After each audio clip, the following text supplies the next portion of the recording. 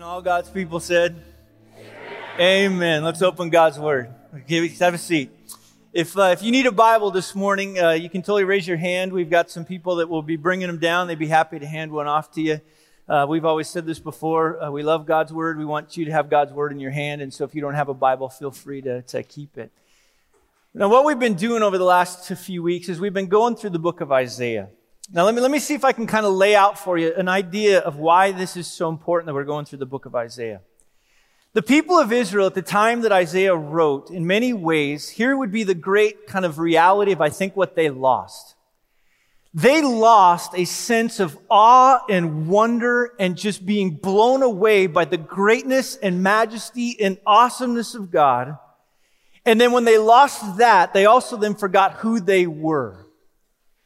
And in so many different ways then, what began to happen within them is they began to forsake their birthright, what it meant to be God's people and everything that was entailed in that. And they began to embrace other things that began to come into their life. And I would even say this, they probably just thought it's pragmatic, it's a good idea, it's reasonable to bring these things in. But I would say this, part of the problem with God's people from back then to now and all throughout time is when we lose a sense of awe and wonder and majesty and otherness, holiness of who God is, we begin to go down this path that is a path that leads to what Isaiah talked about, this downward spiral. Now, what we're going to do today that's so important for us to look at, and I think this is the climax of this section of Isaiah as he's getting ready to launch us off into the rest of the book, and we'll kind of study Isaiah, looking at some different facets for the next several weeks together in different ways. And I think this is what's important to kind of grapple with and grasp this morning as we work through this, is that at the end of the day, all of humanity, deep within us, we're trying to create stability. Now, you might say, well, that's funny. I'm not trying to create stability. And let me just challenge that a little bit. I think we're trying to create stability for happiness. I think we're trying to create stability for our safety. We're trying to create stability for our comfort. We're trying to have stable jobs. We're trying to have stable families. We're trying to have stable marriages. Everything is about stability. We want something to only operate at one level. We don't want the bottom to drop out. And so therefore, every facet of life, from the insurance that we buy to the jobs that we get to the houses that we buy and the schools we send our kids to, we want to find stability. And the moment that stability in any way then falls out from underneath us, oh, do we rage and worry and get concerned and wonder, what in the world are we going to do with life because we've lost this stability? But let me just say this to you. I do believe all of us in here, I don't care who we are, within our culture, within our time, we've all in our head thought that in order to have a safe, fulfilled, comfy life, we're going to go down to the beach at low tide and build sand castles, only to find out that after we build our sand castles, the waves come in and everything gets demolished because God never designed the world as it currently is to be permanent. He has something so much bigger in store for us. Now, in that, what begins to happen, though, is, and I've heard it a lot this week, I was just kind of listening around, is that then what motivates us? What gets us up in the morning? What fuels our dreams and our desires? Well, if what fuels our dreams and desires is stability in this world, let me just tell you, we are always going to be disappointed. If your stability is that your kids will live a safe, comfortable, perfect life and nothing will go wrong for the rest of their days on earth, you are going to be highly disappointed. If you think your form of schooling, your form of how you raise your kids, if you think in any way that those things are going to provide for you the stability that you need, and that's what you're resting in, you will be disappointed. If you think somehow that Social Security is going to be there for you really at the end, you'll be disappointed. Everything about this life and the stability that we're trying to create, this is what Isaiah is going to talk to us about. God in His graciousness and His goodness allows these unstable realities to enter our life because at the very end, those that have not banked their hope and their trust in Christ alone are going to be sitting there in front of him one day, highly disappointed, in terror, watching as the whole world careens around them. In these moments in which we experience loss, these moments in which we experience difficulties, these moments where we learn the instability of this world, it is God's way of beckoning out to us to tell us there will come a time in which all the ways in which humanity has built its dreams and its goals and its desires around this temporal world is going to fall flat, and the only thing that will remain is Jesus Christ and his glory and forever and ever, and that's it. Now, it's hard to hear, so now you're probably sitting there going, oh, great, this is going to be a depressing talk. Holy cow. I don't think it's depressing for every once in a while for us to slow down and remind ourselves of the awe and the wonder, not just of God, but I would even say this, the awe and the wonder of what God intends for us one day. This is a huge aspect of Isaiah that he wants us to get. Now, I don't think it's anything different than what Jesus would talk about. Like Jesus, when he got to Matthew and he's given the Sermon on the Mount, let me see if I can get there real quickly. He talked about it in this way, okay? So let me just kind of say how Jesus talked about this idea. He said, do not lay up for yourselves treasures in heaven or on earth where moth and rust destroy, where thieves break in and steal. Look at this, but contrast. Lay up for yourselves treasures in heaven where neither moth nor rust destroys, neither thieves do not break in and steal. And then he says this statement, for where your treasure is, there will be your heart also. Now, Isaiah, again, he's saying the exact same thing that Jesus Christ was saying. He's saying it from a different vantage point, is that Isaiah was putting its treasure in temporal realities and kingdoms and rulers and all these things around them and missed the fact that as God's people, they were designed for so much more. And this is what Jesus was arguing. You, if you're a follower of Jesus Christ, your treasure is not on this earth where moth and rust destroy. Your treasure is hidden forever in Jesus Christ that he plans to bring with him when he returns and for us to enter into eternity. So therefore, the only stable thing in this life is to then begin to put our treasure in what matters most. And that which matters most is what Jesus will return with one day when we live with him forever. So Isaiah is kind of saying the same thing. Now, one of the things, though, that we're going to have to understand as we get ready to go through this passage is we're going to have to understand this idea of hope. Okay, that's going to be the first thing. We'll try to define hope out. And the second thing we're going to really have to understand as we work through this passage to understand what God is trying to tell us about this temporal nature of this world and what he has to store for us is we're going to have to also understand pride. Okay, so there's two words. Let's just get those into our head. One is going to be hope and one is going to be pride. Now, what's hope? Well, there's different ways in which we look at it in this context of hope. So let me explain to you how my kids view hope whenever I'm coming home from a trip. When I'm coming home from a trip, sometimes I don't think they want to see me. They just know that I'm bringing something with me to give them as a gift. And so they'll say things like this. I hope Dad brings us something cool from wherever he's come from. It's not, oh, I hope Dad makes it home because we cherish and love him and think he's the most wonderful thing ever. Their hope is found, though, now listen to me, hope is always found in something that we treasure. That's one form of hope. Now, they are hoping that Dad gets home, don't get me wrong, because the person that's going to be bringing these wonderful goodies for them from around the world is going to be something that Dad is going to be bringing, so they will say, man, I hope Dad makes it home. But another thing that they'll hope for one time is my son, we were talking on the phone and he goes, are you going to be home before we make it, or before we go to bed? Because I would really love to see what you're going to bring us. And I said, all right, buddy, I guess it will depend whether or not there's like a headwind or a tailwind and what the pilot decides to do. He goes, well then Dad, I hope you have a great tailwind coming home. That's hope. But that's not the way the Bible describes hope. Hope is not, like we oftentimes make it, a wish. Hope is not something that, though maybe we should put it, is something that's uncertainty. In fact, what hope is, and this is why I have this definition for us, so that we can understand as we look at Isaiah 2 to help us grapple with and wrestle with what is certain, is that biblical hope is the confident expectation. Let me just stop there. It is the confident expectation. It is the thing that Isaiah saw in his vision, the reality of what he saw as he looked through all of time in which God allowed him to see, is this is not a wish in which it might happen or could potentially happen. What he saw is literally what is and what is going to come. There's no doubts about it. There's no insecurities. There is just a reality in which he's looking at. So when we talk about hope within the Bible, hope is not something that is unconfident, but it is completely a confident expectation. But it's a confident expectation in a deep desire for something good in the future. So we hope for something when we talk about from the Bible standpoint, because we truly believe it is going to happen and because it's going to be good. Now let's look at this for just a second to help us understand how it is that Isaiah is going to do it. Here's what he says, starting off in Isaiah 2. And if you got your Bibles, you can look down. If not, go up on the screen.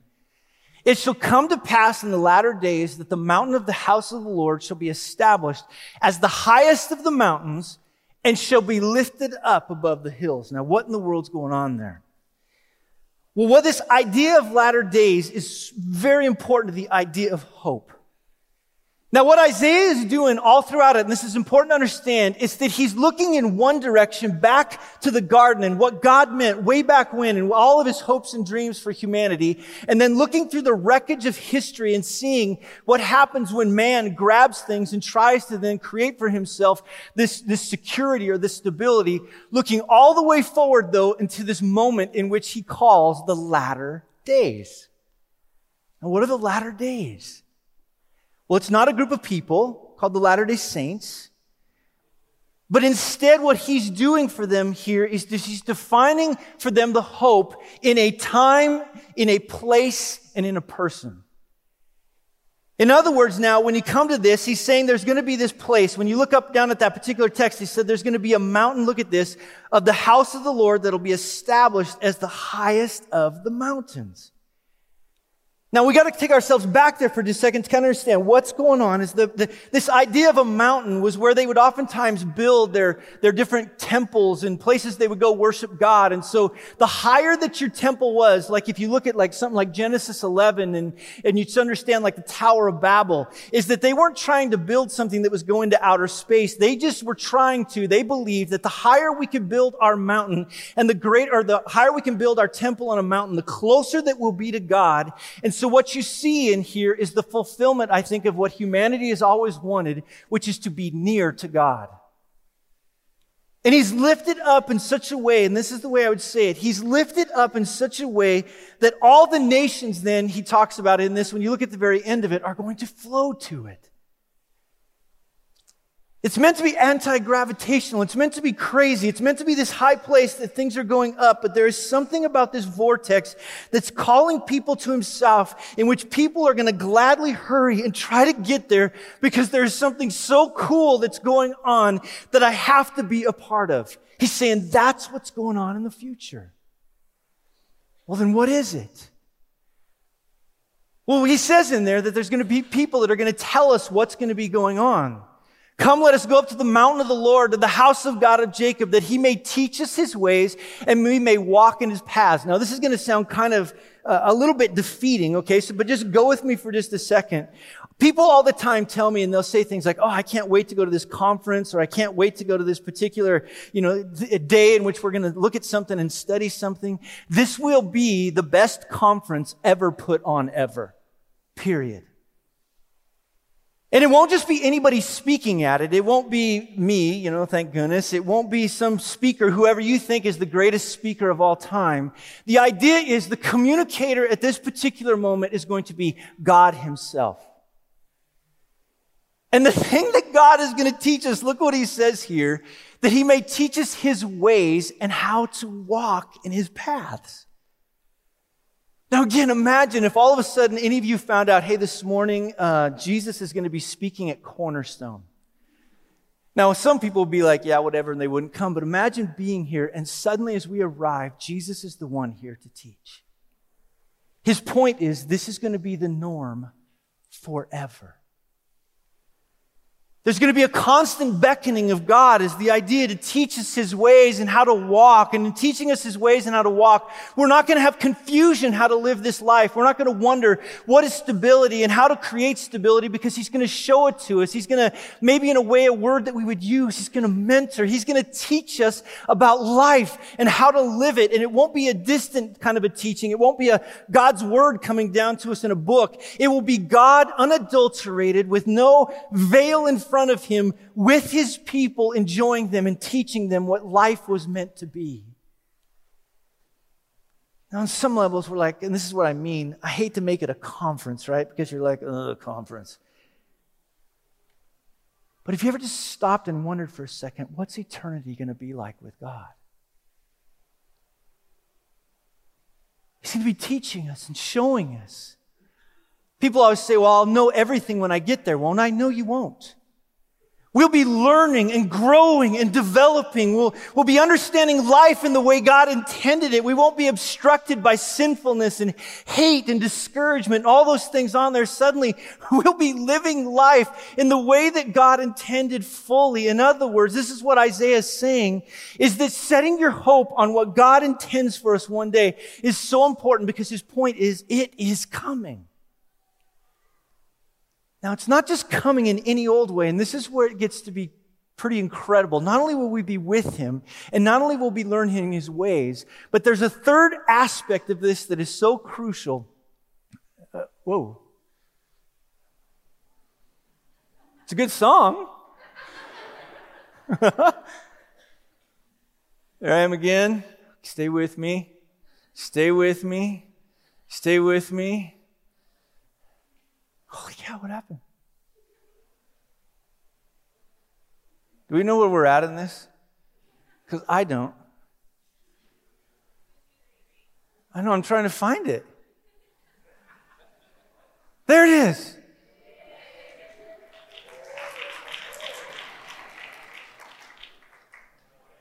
Four. Okay, everybody with me? Holy cow. All right. So not only will we be with Him, but watch this. He shall judge between the nations. He shall decide disputes for many peoples. They will beat their swords into plowshares, their spears into pruning hooks. Nation shall not lift up sword against nation, neither shall they learn war any more.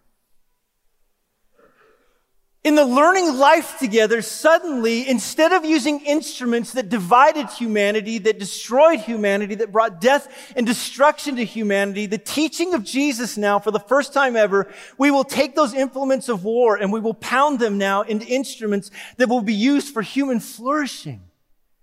In other words, now, this life that we have in store for us, that God has planned for us, isn't now just about learning His ways, but now experiencing them in the wonder of the world that He's created with Him.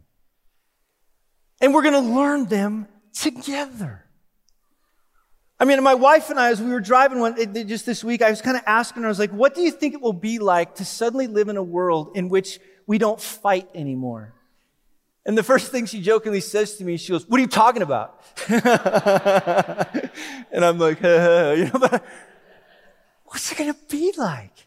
What is it going to be like when all of human intelligence and wisdom and ingenuity no longer gets used to somehow build up myself and destroy others, but instead gets used in such a creative way to cause us to be these people that God intended to flourish as we learn and grow from who God is and develop that. In other words, the reason that we should be excited one day for what God has in store for us is we are not going to sit on clouds and play harps. We are not going to go to this eternal, never-ending musical worship service where all we do is sing nonstop. We are going to worship God in an incredible way of learning life in this world and how He's created it for humanity to flourish with Him at the very center of it, what it is that God had intended for us.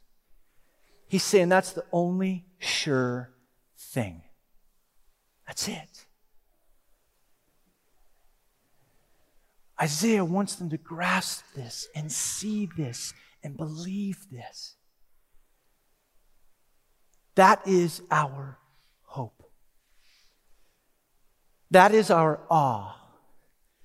That is our wonder. The sad thing, and I'm as guilty as anybody on this, we have made church so stinking pragmatic. How to make my best life now, how to create the best marriage on the planet ever, how to, just all these different things. And not that those things aren't important, and not that God doesn't want to see marriages that flourish and lives that are used for Him. But I think the wonder of the church is not how we somehow pragmatically invite God along with whatever life we're creating. I believe the wonder of the church is God Himself and the reality for which He created us to be His people. I think at the core of what is at the wrong of churches all over the United States is we have lost the awe and the wonder and the reality of not only who God is, but His intent for what it means to be His people. We're bored. We want God to just kind of come in and stir this little world that we lived in and make our life that's never intended to be permanent. Instead, it's intended to be temporal, just a little bit better when God is offering us so much more. That's hard for us in the United States. That's what I mean. In the United States, we kind of have a little bit of heaven, don't we? We kind of got it good. Man, everybody watching everybody walk in this morning, it's like so miserable. It's raining outside. And what are we going to do? Within a couple weeks, it's going to be like, turn up the air conditioner in here. It is so hot. What are we going to do? Whereas people in other places, they're more wondering, how are we going to live?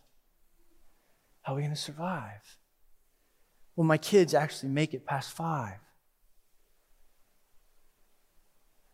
There's a beauty of what we have and all that God's given us in the United States, but sometimes what can begin to happen is we can begin to build our little heavens on earth. And as we build these little heavens on earth, we lose the awe and the wonder and the reality of this incredible God and what He has in store for us. Just listen to me. This is not our home forever. It's not. And that's what Isaiah, when he looked down through history, saw. There is something coming that is so mind-blowing and so other. Bank your hope there. That is our hope. All right? Is everybody with me? With me? Okay. Now, off of that, then, though, we have to understand, because I would say this, and this is where the song we're looking at kind of fits in, so I'll just run with that particular song that's just come out. Is that within Isaiah, he gives us not just a place, but a person to hope in. By the time we get to Isaiah 9, this person is laid out as this one that eventually gets encapsulated in our celebration of Christmas. This child that's to come, who is now a son, is given. The government shall be on his shoulder. His name shall be called Wonderful Counselor, Mighty God, Everlasting Father, Prince of Peace. Of the increase of his government of peace there will be no end. And on the throne of David and over his kingdom, to establish and uphold it with justice and righteousness from this time forth and forevermore. The zeal of the Lord hosts. Look at that last statement. You ever see that? Will do this. That is hope. He's saying to us and trying to help us to understand is that it's not just in a concept, it's not just in a place, but that literally what it is in a person, and we know that person is Jesus Christ. And this is where that song fits in so well. Our hope is built on nothing less than Jesus and righteousness. I dare not trust the sweetest frame, but on.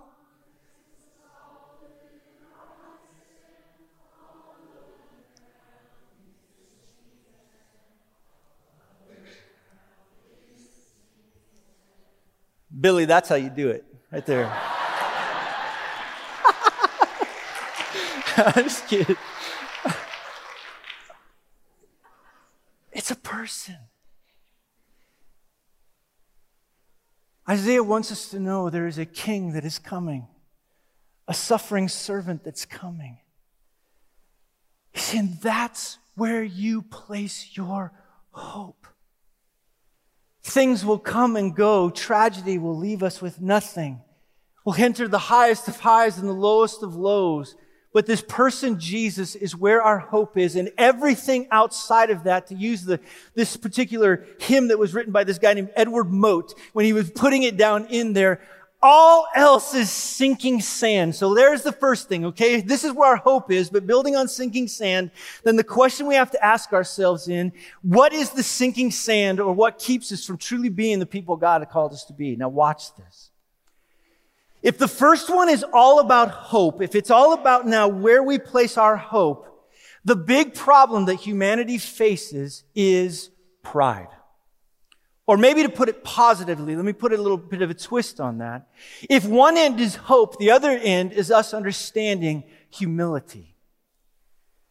Now in humility, everything that it has to do with understanding our pride is that we somehow have this audacity to think that we can put together a life of stability in and of ourselves. This is what he's looking at down through time, because there's going to come a day when all the things that we've built up, that we think we've arrived, whether it's our retirement, whether somehow we've grown kids God's way, whether it's some other weird thing that we've done that we think that we've arrived, when we stand before this God one day, if it's not in any way found in him and in him alone, it is just going to be trash. Nothing. And this is what he sees with humanity. This is why, look at that statement, you have rejected your people. You've rejected your people. Why? Well, this house of Jacob, because they're full of things from the east and fortune tellers like the Philistines, and they strike hands with children of foreigners. That word full is very, very important there, because in the very next verses, look at this, their land is filled with silver and gold. There is no end to their treasures. Their land is filled with horses. There's no end to their chariots. Their land is filled with idols. They bow down as to the work of their own hands, to what their own fingers have made. In other words, he's beating out this drum over and over and over again, using this idea of full and filled. We are filled with everything and anything but God. And let me tell you something. We as the church can get there. He's talking about his people. Now, this is so cool, and I love how A.W. Tozer explains this. And I would just say this, if you're ever wanting somebody to read just to blow your mind and cause you to think, or not A.W. Tozer, C.S. Lewis. A.W. Tozer is great too, but C.S. Lewis.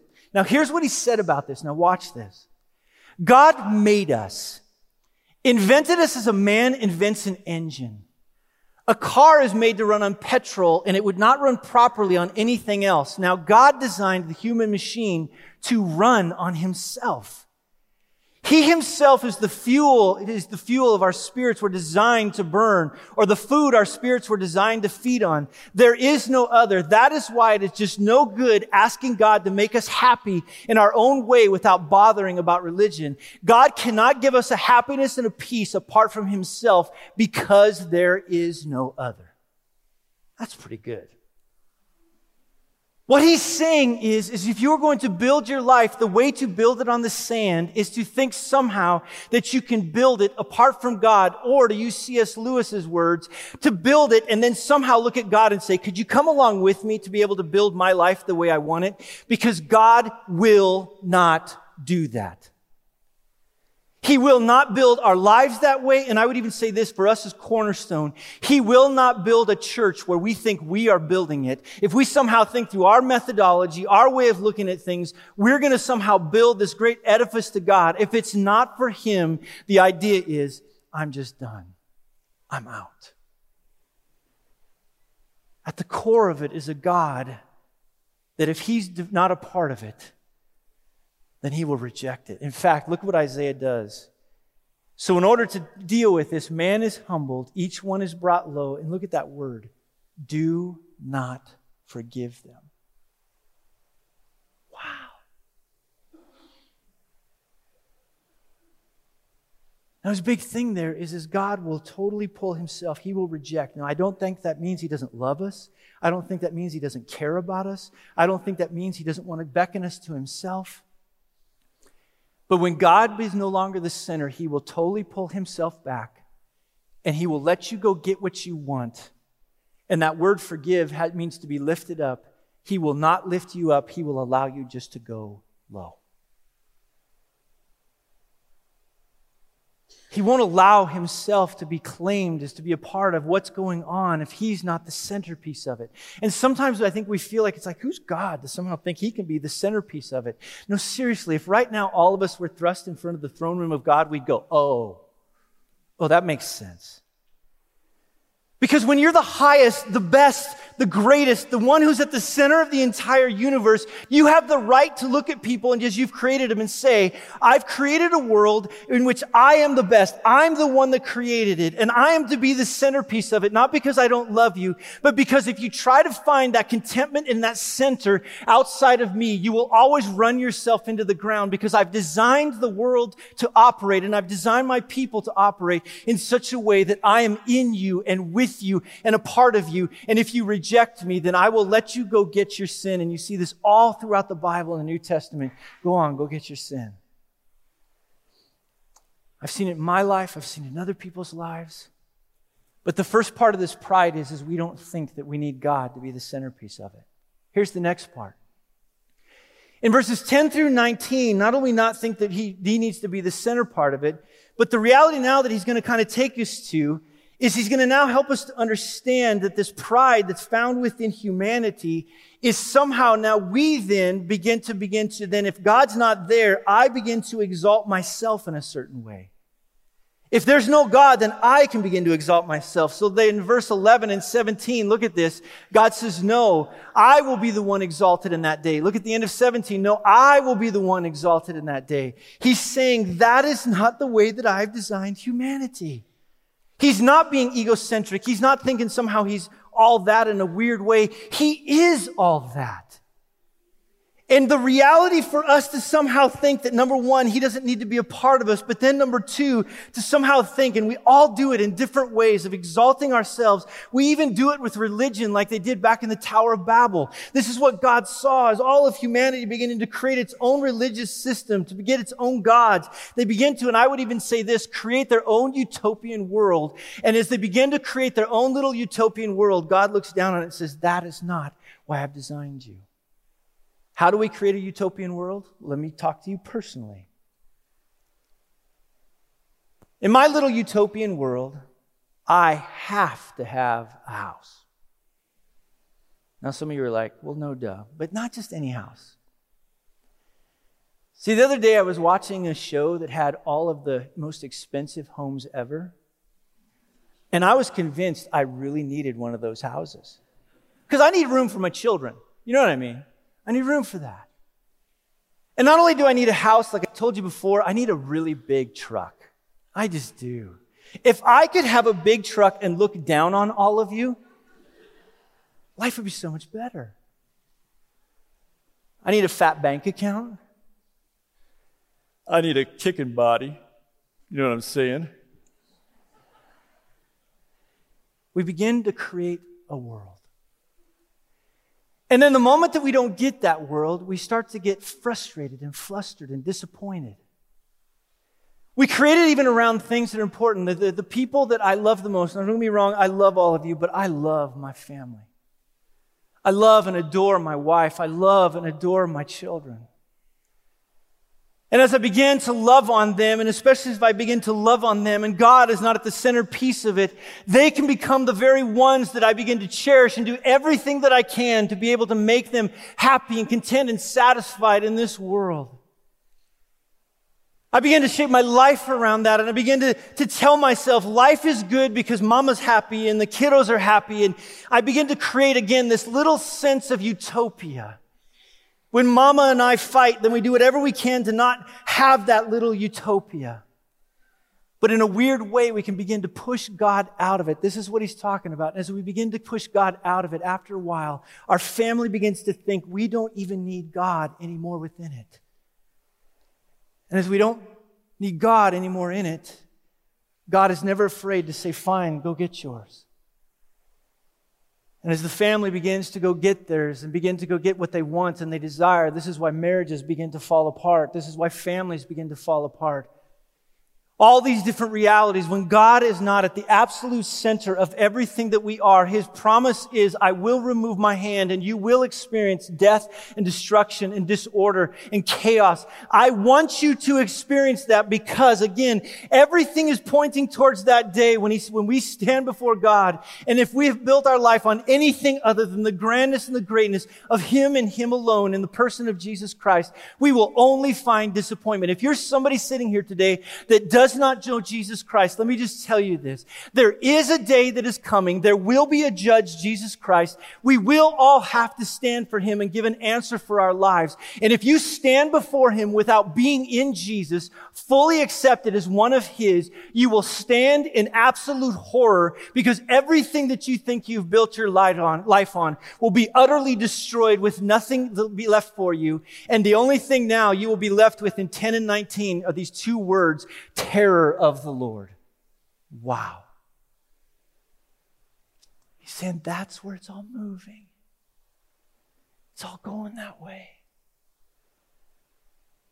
You'll even see this in the next section. In that day, mankind, look at this, will cast away their idols. All of us that have thought we've built this wonderful life and all the great things that we've built will sit there with these idols standing before Him. And the picture is us going, snap, no. And just the tossing them away. This does nothing for me. We're not going to stand before God and go, check out the 401k. Bah. Check out this. Check out that. Look at this. Which they made for themselves. And here's this word. To worship. What do you mean by worship? Well, the moment God's no longer the center, and the moment then that we begin to make ourselves the ones to be placed as somehow in control of life, we soon realize that we can't. And we begin to then accumulate for ourselves what the Bible calls idols. Now, I'm not talking about idols like maybe back in the old school under the old cults and worship places, but we begin to accumulate, and this is what I would say, things that can somehow, we think, keep our life under control. There has to be something that keeps us under control, that allows us to have, and again, stability. And when we stand before God, it says, that's not going to create stability. And we just throw them away. He even says in there, look at this. To the moles and to the bats. The idea is they just go to the ground. They enter caverns and rocks and the clefts and the cliffs from before. And look at that word, the terror of the Lord and the splendor of His majesty when He rises. And look at that word, to terrify the earth. Wow. Now, on some level, we're like, who is this God? Who is He? He's a God, and let me just say this, not to be toyed with. He's a God not to be played with. He's a God that sits in unapproachable light. He's a God whose magnificence stretches across the universe. He's a God in whom no place within this universe He doesn't exist. He's a God that understands the thoughts and the hearts and the motives of man. He's a God that is above all things, that sits enthroned in majesty. That's this God. And at the very end, this is what He's trying to say. All of these things that we tend to find stability in, and we tend to find our satisfaction in, that we think somehow that we're going to find our dreams and goals and desires one day, if that's what we bank on, and we stand before Him one day, and we stand apart from Jesus Christ and us alone with our stuff, He's just going to say, you're going to run into this terrifying God. But for those that know Him and love Him, that terrifying God will not be an evil despot. We also learn from Isaiah, He'll be a father. Our daddy, Paul calls Him. So what's His outcome of this? And I'm going to get there in just a second, but watch this. If that's really true, then stop regarding man in whose nostrils is breath, for of what account is he? Stop going this way. Stop heading down this path. This is what Isaiah is crying out to them for. And this is what, on behalf of God, I would say I'm crying out for us, for me, because I struggle just as much as anybody in this room. We have this predisposition and tendency to go this path that is a way that seems right in our mind, but in the end, it leads to, the Bible talks about, destruction. Isaiah is saying, stop. So what? What's the big deal? Let me just talk for just a second to land this thing at the very end. I think deep within all of humanity is this desire and this longing, this future reality of having the stability that we've always wanted. A stability personally, a stability for others. It's what commercials have promised us. It's what politicians have promised us. I think everything within humanity that we've always wanted is going to finally now arrive one day for us in this longing that every human has ever had. Every human that stands in front of us, think about what all the politicians are offering us right now. They're going to offer us some type of utopia. I was at a restaurant the other day and a guy had the Bernie Sanders sticker. What's his? Burning for Bernie or something? I don't know. That sounds not right, but, he had that thing, and I go, oh, you're gonna vote for Bernie Sanders. And he goes, oh, I love Bernie. And I go, oh, really? Like, why do you love Bernie? Because what he's promising we will have. I go, oh, well, like, what are we gonna have? He goes, well, just think about it. He goes, we'll finally have stability in this world where people won't be worried about jobs, and people won't be worried about healthcare, and people won't be worried about crime, and people won't be, and I'm sitting there going, wow. I go, you really think this guy is going to give us all that? He goes, well, no, it's more the idea of it. And I said, what if the idea you're looking for is not found in Bernie? What if the idea you're looking for is actually still found in a person, Jesus? He goes, oh my gosh, come on. He goes, Jesus is not going to give me a job. And I said, well, I'm not saying Jesus will or won't give you a job, but your job at the end of the day is something that's going to burn and go away. But one day, Jesus is promising something so much better than your job. He's promising so much better than healthcare. He's promising so much better than insurance. He's promising so much greater than that. Everything that you hear these politicians offer over the next few months, they cannot deliver on, because everything is a promise that we're going to have one day only in Jesus Christ. That's it. Now let me pick on the other side of the aisle real quick. If any of you think that Trump is going to make America great again, I'm not saying what he's doing is bad. I like a lot of the things he's doing, but Trump is not going to make America great again. Jesus is the answer. Do I want abortion to end? Of course. Do I want to see people bend the knee to Jesus? Of course. But I don't need Donald Trump or Bernie Sanders to get there. Jesus is not dependent on who the president or Senate or representatives of our country is. Jesus is king, enthroned forever, and he is promising something so much greater than our politicians can offer. Now, vote, don't not vote, but don't settle thinking that they're going to be our salvation. They are not. Only Jesus is. And in a world now that's watching all these things fall apart, you should be able to now come alongside of them and have comfort with them and care for them. There's people all around our nation right now and all around the world that are watching the world that they had hoped it would be, the utopia that we thought it might be, the hopes and dreams and our desires careening and falling apart. And they're sitting there at the lowest of moments looking for answers. And I would say this, in the United States and even in the state of California, in Southern California, the reason you don't have to run to Tennessee or Texas or Idaho or Georgia or any other place thinking somehow that that is the place you're going to find safety and comfort and security, even in the midst of the chaos that is California, Jesus is here. He's here in his church. There's a whole community of people in Simi Valley and the West Valley and Moore Park and TO that are watching, that have tried to build their hopes and their dreams and their desires on all these different things, that are watching them careen. They are dying to hear a message of the greatness and the goodness of Jesus. But if we run away from her or begin to cloister into our little world, forgetting that those people are not the enemy, they're the opportunity to share with them the goodness and the greatness of Jesus, then we might as well close shop and move to, I don't know, Wyoming. But who would go to Wyoming? I think that's why generations are walking away from the church. They're watching the church get scared. They're watching the church lose its sense of awe and wonder at the greatness of Jesus, and therefore we just get caught up in programs. Do my program, do this program, go down this particular thing. They're wondering, where is the greatness and the awe and the wonder of Jesus? Why are you running away from the Philistines when our God is great? I don't care what Goliath you're facing. Our God is greater than all things. And if you want the next generation to desire and crave for the goodness and greatness of Jesus, it's time to restore our awe and our wonder in that God.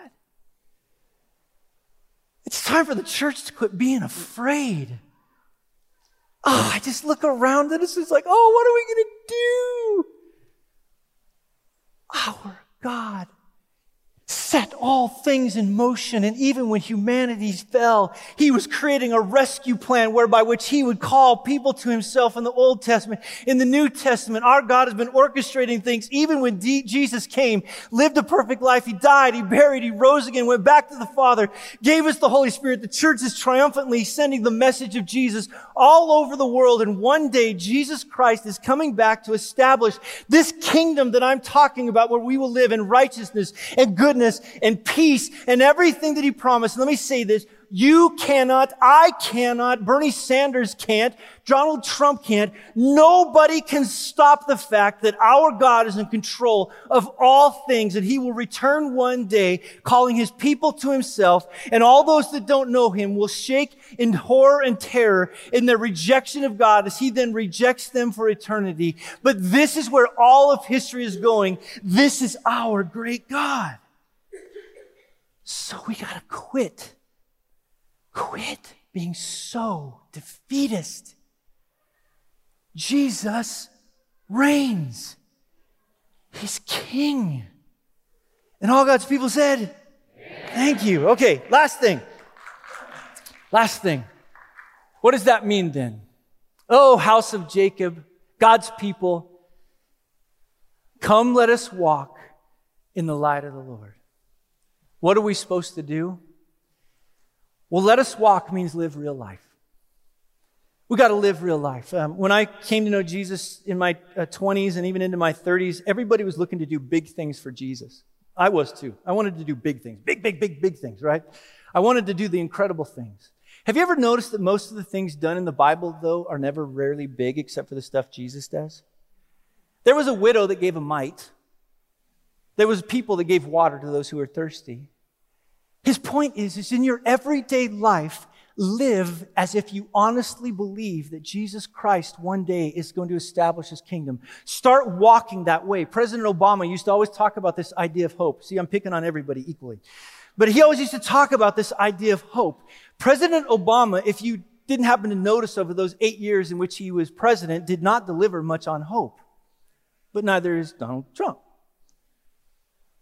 He always said this statement, don't be on the wrong side of history. Remember him saying that? I don't know if you remember that, but he always used to have this statement, you're on the wrong side of history. I always wanted to be able to have some time with him just to say, what if you're on the wrong side of history?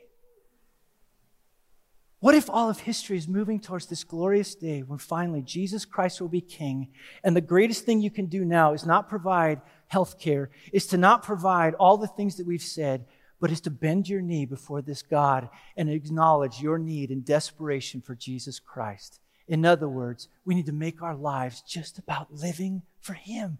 And this is the word I would use, faithful. Just be faithful. And then this whole idea is walk in the light. do what God's called us to do. There's a story told where I'm from of a man and a woman who, in their getting caught up in this kind of pursuit of being ones that were trying to get everything across the prairie, and they were going to establish and they were going to homestead. And as they're pushing this way and they're traveling across the United States, and they left Kansas City, and in leaving Kansas City, they're trying to make it all the way to Wyoming. Now, let me just tell you something. To make it to Wyoming at that particular time must have been awful, because you had to travel through Nebraska, okay? So it's awful. In the midst of traveling through Nebraska, though, but they begin to think to themselves, let's just be satisfied in Nebraska. Now, let me just tell you, if you've never been to Nebraska, nobody can say that honestly. Let's be satisfied in Nebraska. Now, if you're from Nebraska, I'll pray for you. As they begin to travel through, finally they just said, let's just be happy here. Now, the whole point for Wyoming people is they were almost to heaven. And I would say this about us. We are traveling through this world, but this is not our home. Not only be faithful, but endure. Don't quit. Don't quit. I'm going to bring the band up, and we're going to sing this one last song that I flipped through all of the different things on, because I love this song. But I want us to sing these words, and here's the thing. I know it's rainy outside, and I know we're in the middle of gray May. Okay, I get that. But if you're a follower of Jesus Christ here today, could we today sing like we honestly believe that Jesus Christ is coming back? And so I'm going to have everybody stand up. I will come up here. If I don't think it's like loud enough and good enough, I will make us start over, even if we have to keep singing and the next service comes in. We will keep going until we get this thing right, okay? So all God's people, all of you that long for the return of Jesus, say amen. Amen. All right, let's sing.